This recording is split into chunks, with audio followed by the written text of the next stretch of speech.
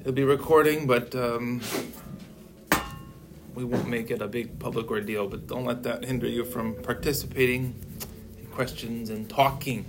So, we land on this book, the last book of the Bible, Revelation. And so, before we get started with the book itself, I thought we'll see how long it takes us to just get ourselves ready to talk about the book, read the book. And I say that because the idea is that this book has always been difficult to read and understand throughout the history of the church. So we should not presume that because of wherever we think we are in time, we're going to understand it better today.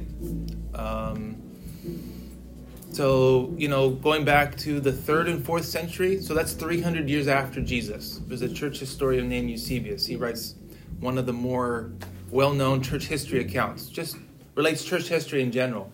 And what's interesting about his account is he kind of describes what are the books that people are kind of okay with that are in the Bible. Because it took some time before their canon of the Bible was formally recognized and closed, meaning established, okay, these are our books, and we're not going to talk about them anymore. It took quite a while. I mean, all the books that we do have were always in play, but there was also lots of other books that people thought could be considered part of divine scripture. And by the time you get to the 4th century, the question about what Revelation should be was still up in the air. There were still lots of people that felt uncomfortable with the book, in part because it just felt so confusing. And that's just a sign that for the first hundreds of years, it wasn't as if the church had a clear idea as to what to make of the book. For sure, John did when he wrote it, and maybe his first few people who read it, they had a better sense of what he wanted to communicate, but it wasn't as if there is the further in time you go, people thought more the same. It was more homogenous, the thinking. That's really not the case. And so that alone gives us pause to think, okay, maybe we shouldn't presume too much about what we think or what conclusions we come to. And then even all the way 1,000 years later to the Reformation, for Martin Luther, this was still a big question. The book of 2 Peter, the book of Revelation, these were books that he was still had a hard time wrestling with. John Calvin talks a lot about this. This book is just, I want to avoid it. I'm not even going to write a commentary on it. It's just difficult. So it's a hard book. And so that just gives us some fair warning to just tread lightly, with the book itself. But that doesn't mean we can't get anything out of it. You won't learn anything out of it. So I wanted to start just by us talking about things that'll help us come to the book and feel like we're getting something out of it and not just reaching for things that we want to get out of it. Did that make sense? There's a difference between we're looking for specific things and we're trying to find it in the book as opposed to I'm going to let the book just I'm going to learn from it. Kind of go with it. Those are two very different ways of us reading the book. So I'll have something to say about that in a bit.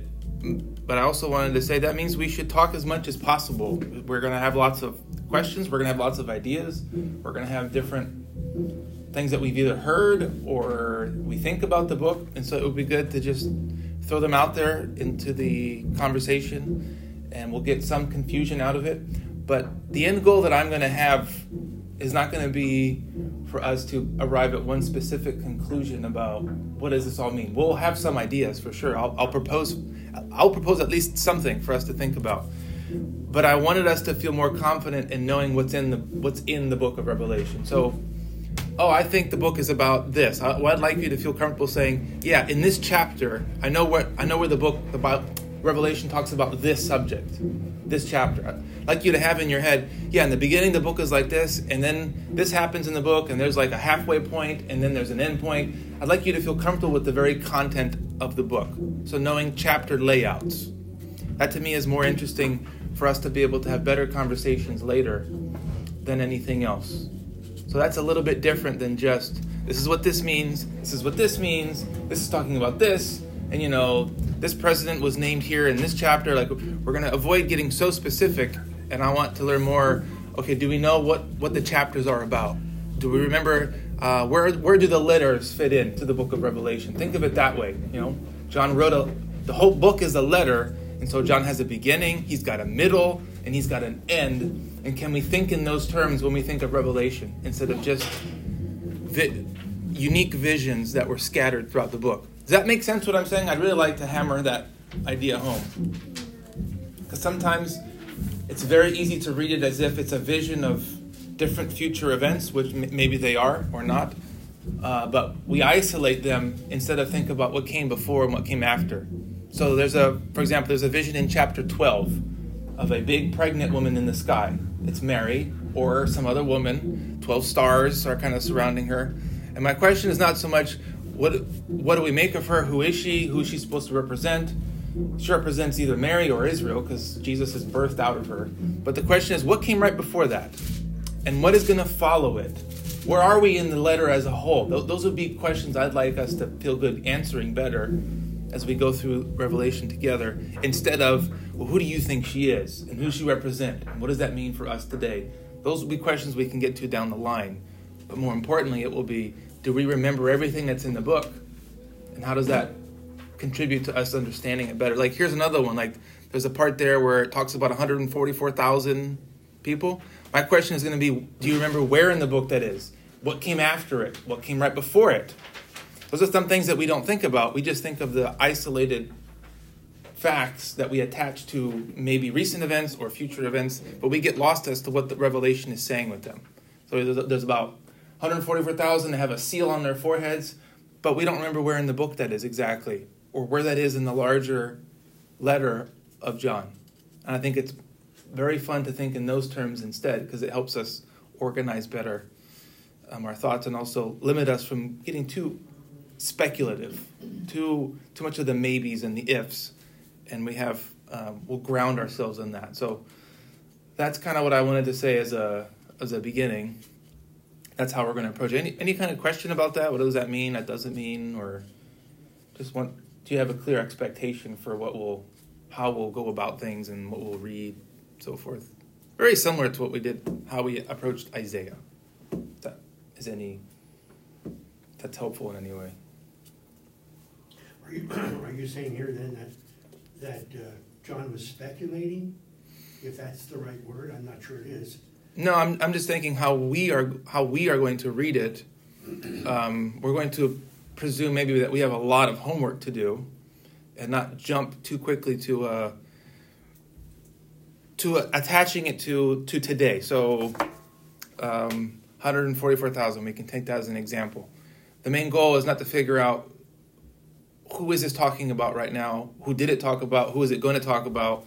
The first goal of ours is going to be, how does this fit into the letter that John writes, the whole letter from beginning to end, from chapter 1 to chapter 22? What role does it play?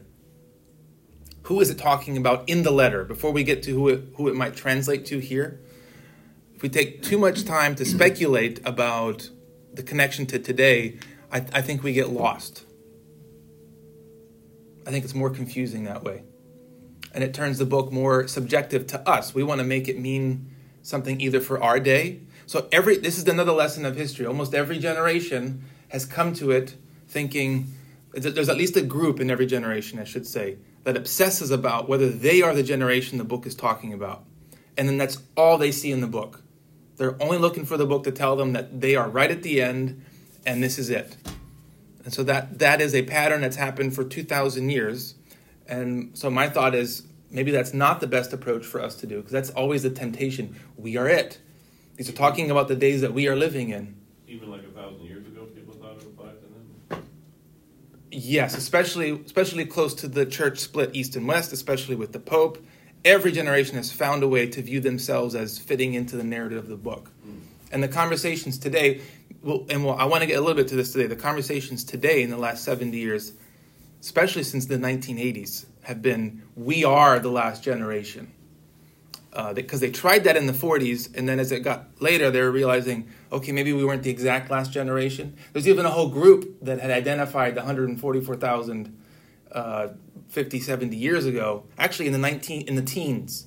And then that didn't work out so well, and so they've kind of changed how they view that. So this has just been the way we've done things. And so I'm going to suggest that we don't start with that. Maybe someone here will find that they want to end at that point, but It doesn't seem like it's working, put it that way.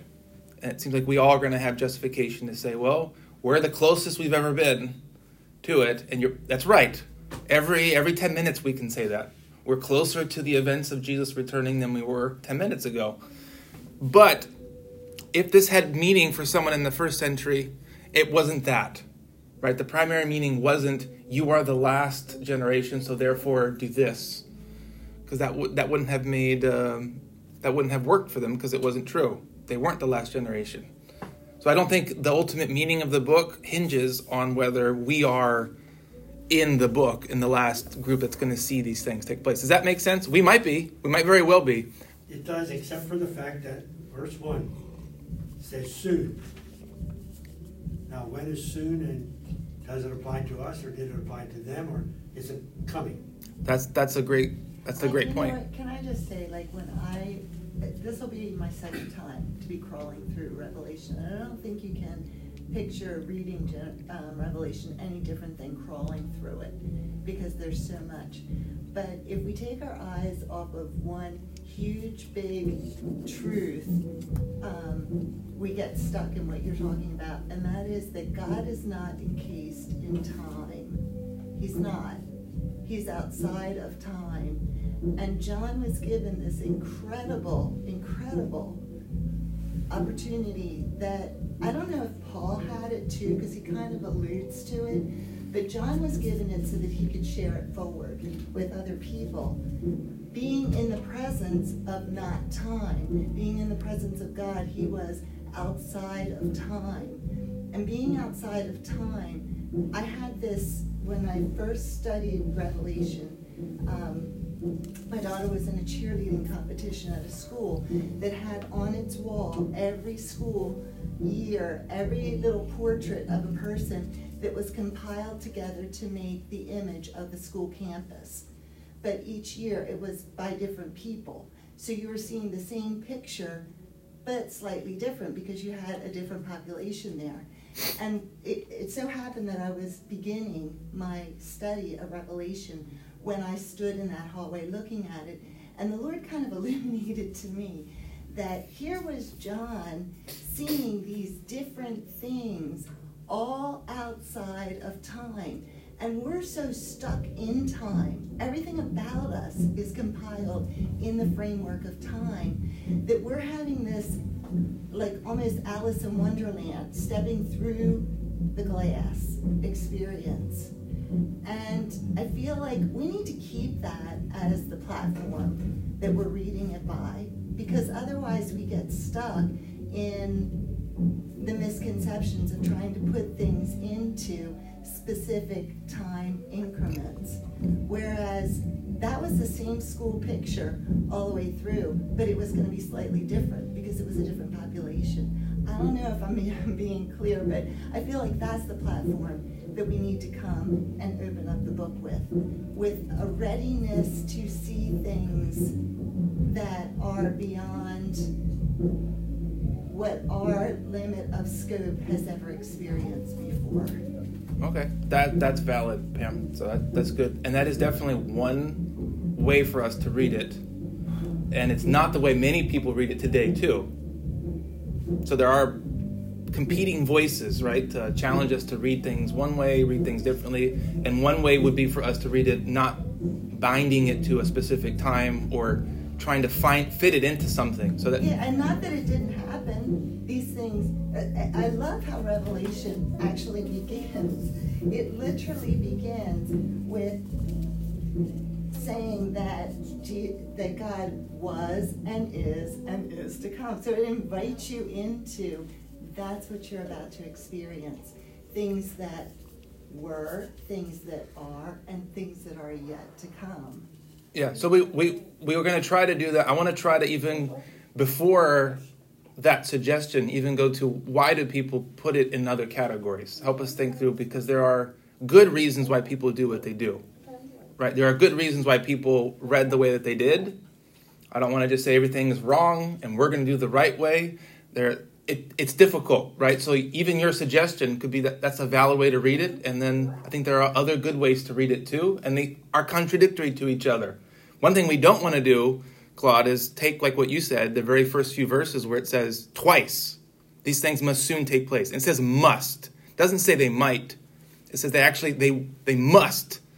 That's the very first verse. Show his servants the things that must soon take place. So in some way, we also don't want to deny what's clearly there. Whatever John is saying in this book, it was communicated to him. There was something urgent and prescient to him. So we want to find a way to be just to what we're saying without denying it, and then not getting stuck in ways that force us into either paranoia or obsession, or don't make the same mistakes of history. So there's a lot there, and there's a lot for us to talk about before we get to the book. That's kind of what I meant. It would take us some time to think through these things. And to say your thoughts out loud is helpful, so we all hear different ideas we might not have heard before. And so I'm going to, I guess, maybe stretch us a little bit in that regard, forcing us to maybe go even slower than crawling, and maybe looking at things from a bigger picture at times. And then what we're not going to do, so here's another thing I want to say. What we're not going to do is go through the book and go through, this is how this view views it, this is how this view views it.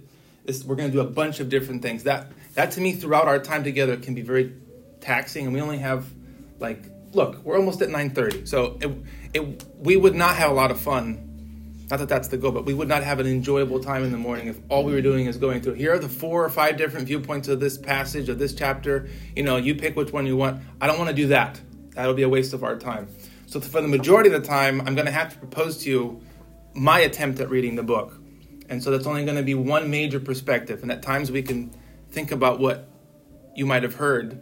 But before we even get there, I do want to explain why have certain people thought certain ways. Where does it come from? Because those things are actually very helpful. Because you might have ideas about the book that you don't even know where they come from. Because of where we're living in time and in geography, we have certain ideas that are more popular to us today, here where we live in our time frame, that it might be good for you to know, oh, okay, that's why I've read books about this and seen movies about it. But I haven't had that from the other perspectives at all. And what about history? What have people thought throughout history? So I'd like to do some of that for us, for you to feel like, oh, okay. And then tell you, this is where I'm situated, and that's how you're going to hear about the book. But my main focus is going to be learning the content of it, regardless of whether we agree on what it means. Let me give you an example. There's you know the scene where Jesus is like a lamb slain in the book, and he comes to the throne like a lamb. This is all wet because I was spraying it. We're familiar with that, right? Is that at the end of Revelation? If I were to put up 1 to 22, just like I did with Isaiah, where would Jesus as the slain lamb be in the 1 to 22? 4 and 5. All right, it's chapters 4 and 5. And 6. Yeah, it begins that whole thing. So, and what's significant about that is that, I'm going to put 4 and 5 though, Claude, just because 6 really starts us off with the seals. What's significant about that is that is the hinge of the book where everything else starts unfolding, right? So most of the book comes in these 3 threes, the 3 seals, the 3 trumpets, and the 3 bowls.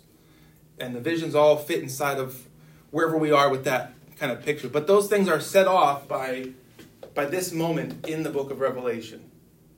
So if you just remember this, if you start remembering this, 4 and 5 is the lamb vision, and it ends here, right? And we have the letters right here.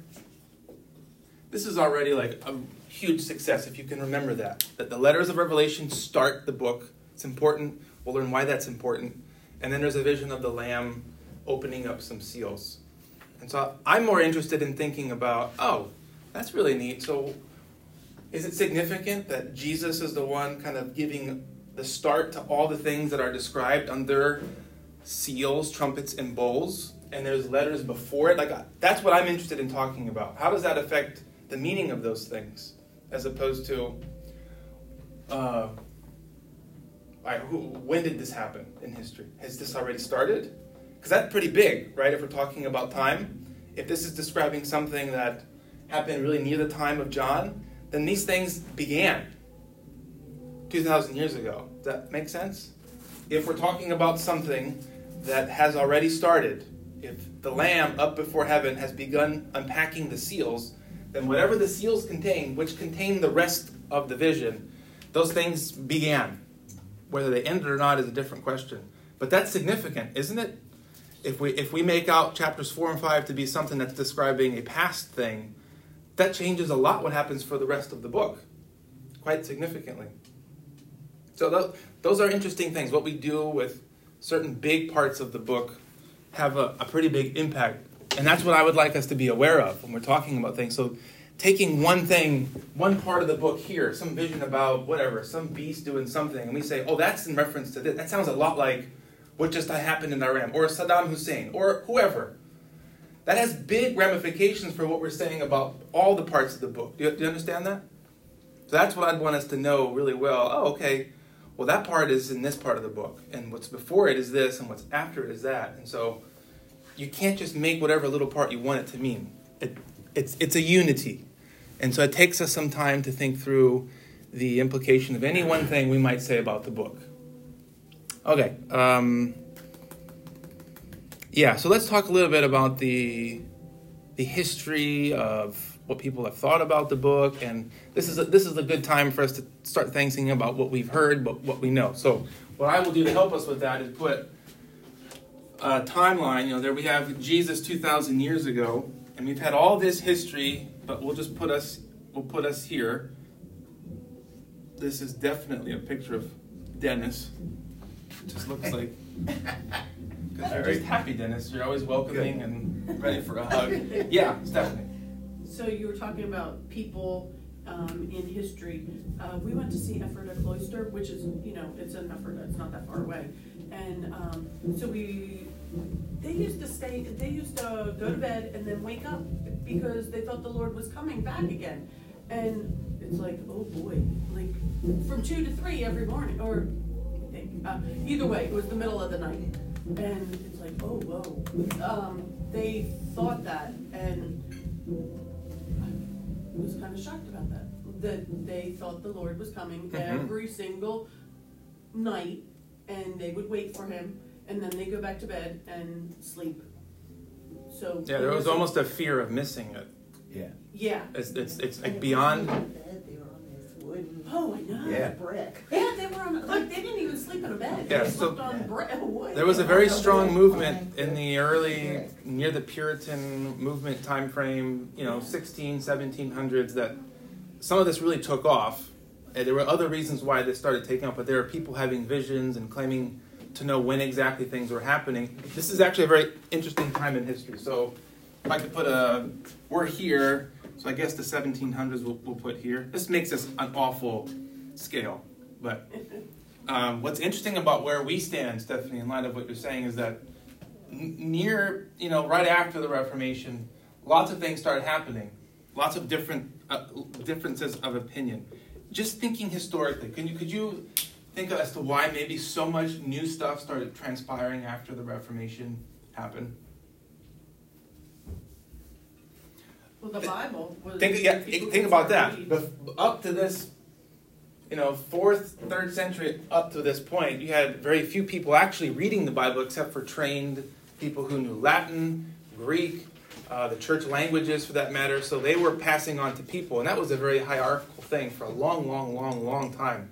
One of the big things about the Reformation was getting the Bible into people's hands, translating the Bible into daily language. And so you had more people reading the Bible now and having their own thoughts and ideas as opposed to just sitting and listening to somebody talk and to tell them what to believe and to think without any reason or anything. So there's a sociological reason why after the 1500s we have such diversity of ideas and thoughts and movements that weren't as prevalent before. And so some people started having these visions and claiming to have heard and known Jesus is coming at this date. So there's, even in New England, there's lots of stories of the Puritans sometimes going with their bags to mountaintops and this night. And there were prophecies of when Jesus was coming, and they would go, they would sit there, and they would wait. There was a huge era that this was very popular in the 1700s. Sorry, their bags that they packed? They would take stuff with them, why they thought that, but they would come ready to go. And so they were very much ready for that. And one thing that led to is, after that failed so many times, is to start thinking differently. Is it possible that Jesus is going to come back in stages? And that for one group, it'll be like this, and then for another group, it'll be more public and visible. And so this set up a viewpoint that's very common today, which we have. It's very possible that you hold to this, you just don't know that yet. That when people begin to think there are actually two different times that Jesus is coming. He's going to come once for his people, and it's going to be in the middle of the night, and no one's going to know about it. We're going to get sucked out of here, out of nowhere, before you can even say what, you'll be up. And then later, Jesus will come back for the rest of the world, and it will be a different kind of return. That idea was birthed during this time period of people having these very strong expectations of leaving and doing this stuff, and then it not working out. So that's just an interesting fact about history. So that we are here. That's that. When we think about Revelation, then, one thing that I'm going to tell you that I think is true is that what we presume about what happens here, what happened 2,000 years ago, will largely determine what we think is left to happen here, or what we're still waiting for. So we might have some differences.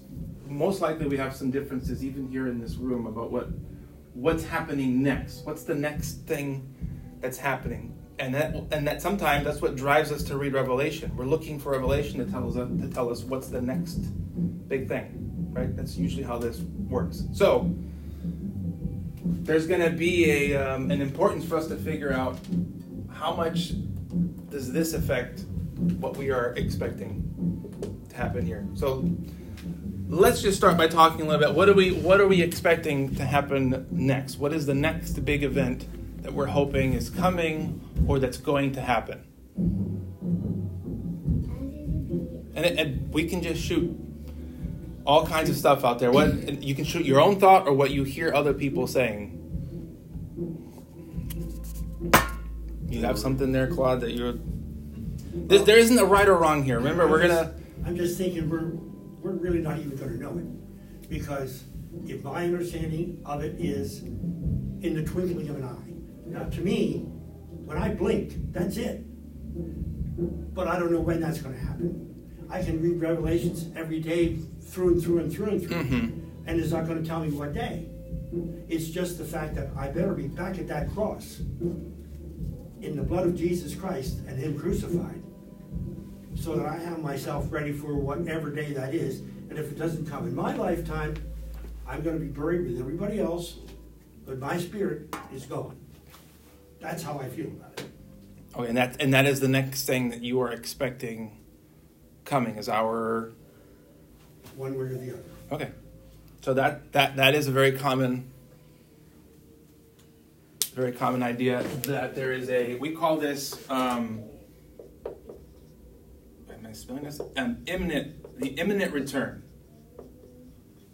The imminent return of Jesus, that it can happen at any moment, and it's going to, usually when we believe that, we believe it's going to, at the time when we get transferred to be with Him forever. And the Bible does describe that transfer happens really fast. It just makes me chuckle in the sense that my parents had the same idea about it. They're long gone. And now I do too. How about we'll talk a little bit about this one today, but anybody else with another, what are you looking for as the next thing that's coming? Wars, one world government, the gospel going to every... Are you saying that before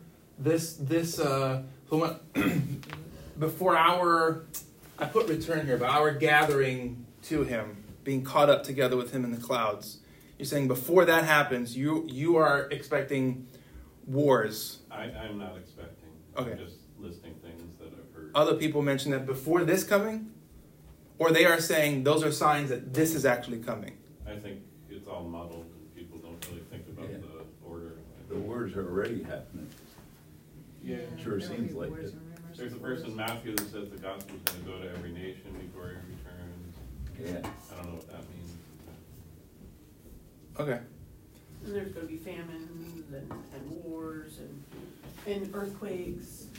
We have all of those. Yeah, But, we've always had them, yeah. Yeah. But we know about them instantly now. Yeah. Yeah. We do. So it seems like a lot more for sure. Mm-hmm. But in terms of what happens next, is the idea that has to happen first before Jesus comes back? or that those things are signs that he will come back and then those things will happen? Do you understand the difference of the question I'm asking? No, I think those things are happening now because it'd be really stupid not to recognize that those things are happening now.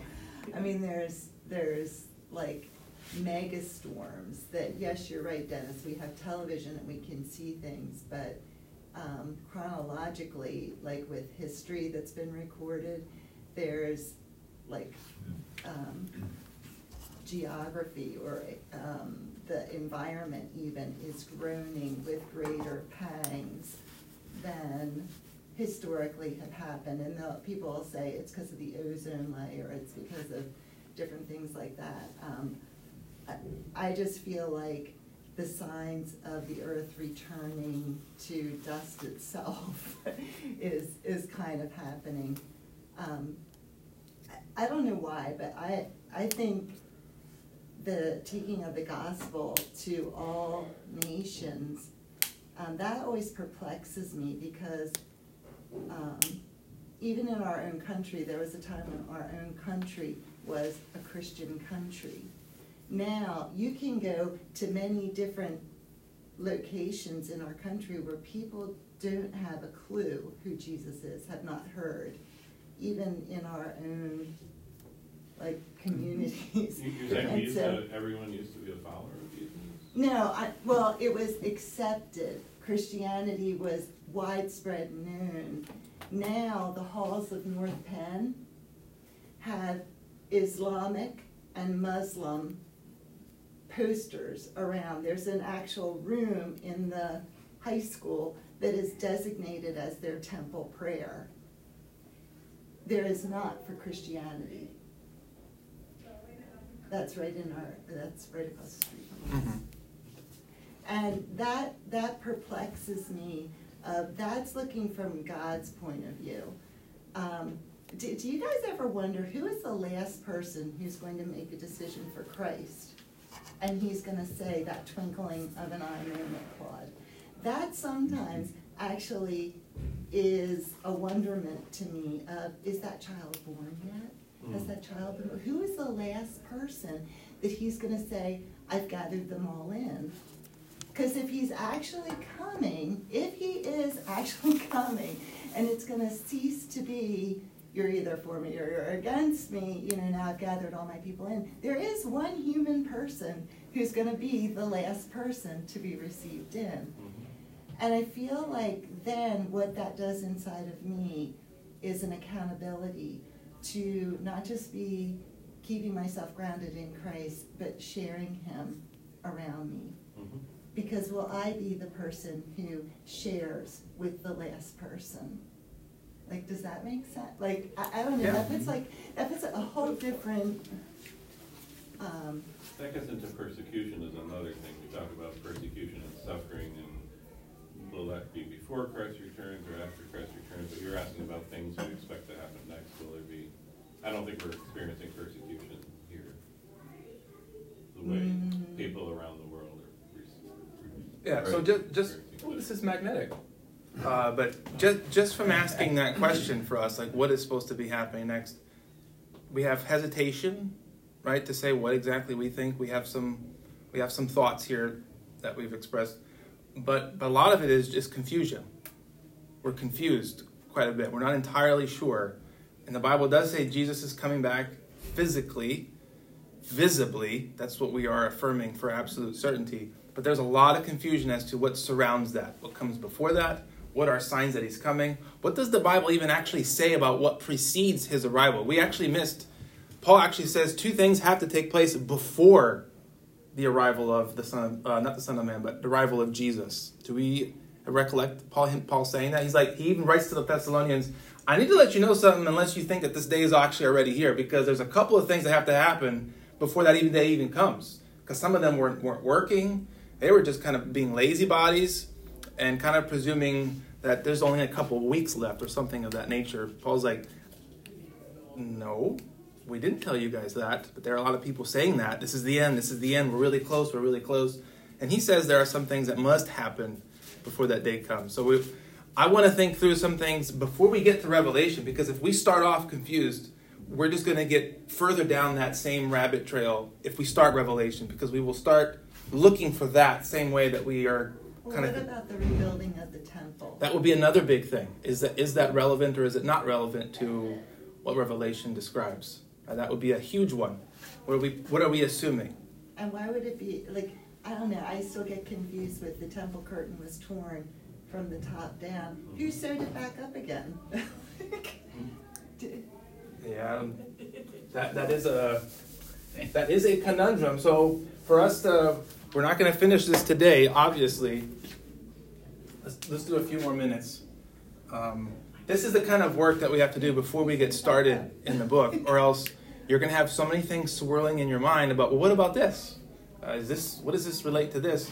So we have to start with, where do we get some of the ideas that we do have today? So one of the most common ideas that we have in our part of the world that you are going to be most exposed to, I'm almost positive of it, is a view in which when Jesus comes and he preaches the gospel, him and John the Baptist, and they're telling the Israelites to repent for the kingdom of God is at hand, is that what they were doing was telling the Israelites the time of all the promises that God has made to you throughout history is now. And so if you turn to him and believe and follow in me, Jesus is saying, then you're going to experience it. And so he was obviously rejected by the Jews, was he not? So there's an idea today that started right around this time frame, right, 1700s, that stipulated that when Jesus came to make his message and to share the gospel, when it was rejected, there was a big pause, a pause button on God's promises. And he had to stop because the people didn't accept him as the Messiah or the king, so he couldn't enact all of those promises that he had made to Israel. Therefore, this gets put on pause, and it goes all the way to the future. So that's almost like it's frozen. And then when he starts here, in this period, until he comes back, he decides to do this other project called the church. And it's a group of people that follow him, but it's a hardcore line right here. This group of people is not the same as this group of people. Their future lies in the future, still to us. But for the moment, God started this other project. He started dating and married another woman because his first wife was Israel, didn't like him. So he's like, I'm going to wait here for a deal with you, but I'm going to go marry this other woman called the church, the bride of Christ. And we're going to have a relationship for a period of time. It's called the church age. Are you familiar with that term, the church age? And so in this viewpoint, the idea is that it could end at any moment. And it's called the bride of Christ will get caught up with him. And then when that's over, there are a series of things that will happen for God to go back to dealing with this group of people. And in this viewpoint, when things start happening in the Middle East, people start speculating, maybe God is getting ready to start dealing with them again. And so when they formed into a nation in 1948, that's when this thing became the most popular thing in our part of the world. And since we were very much involved in that process as a country, and we held that was a very common viewpoint at the time, that heightened everything. That became it. And so where we are living and in the time we're living affects greatly how we view things. And so this perspective was birthed really in the 18th century, so the 1700s. And it really didn't become popular until after the Second World War. And so that really solidified this view, this whole perspective that when Jesus came, they rejected him, so therefore God rejects them for now. And then he turns his attention to this new group of people called the church. And then when he's done, whenever we're done what we're supposed to be doing, he will take us out of the planet to be with him. And then he will return dealing with this group of people. And we don't have time today, but I would like to explain then further what the perspective is of what's going to happen next. Because as I fill this in, I hope for you to start going, oh, okay, I've heard of that. And that all fits into this view of things. Because there is a second way to view this that is significantly different of that. And it does affect what ends up happening here because of on a different way of viewing this moment right here. Can you see how that would be different if all of a sudden I propose that instead of starting with a new people group, God just continued his plan. And whatever he was going to do to Israel, he actually starts doing here at the cross. That drastically affects what we are hoping or expecting for in the future. Does that make sense? I just want you to grasp the idea. Those are two different things. So I know today felt more technical of things, but those are things that before we get to Revelation, we have to have in our minds. Or else, if you're expecting to think of things like this, and that Revelation is primarily talking about this, you see what happens? You have this to deal with, and that's what you're looking for in Revelation. However, if I'm going to propose that this is how we read it. If Revelation begins talking about what Jesus did and who he is and what it means for him to have done what he does, it's very possible that Revelation is talking about everything from what happened before to what is happening to what is going to happen. It opens up the book quite a bit for us, and it makes better sense of the first verse, Claude. These things are going to take place.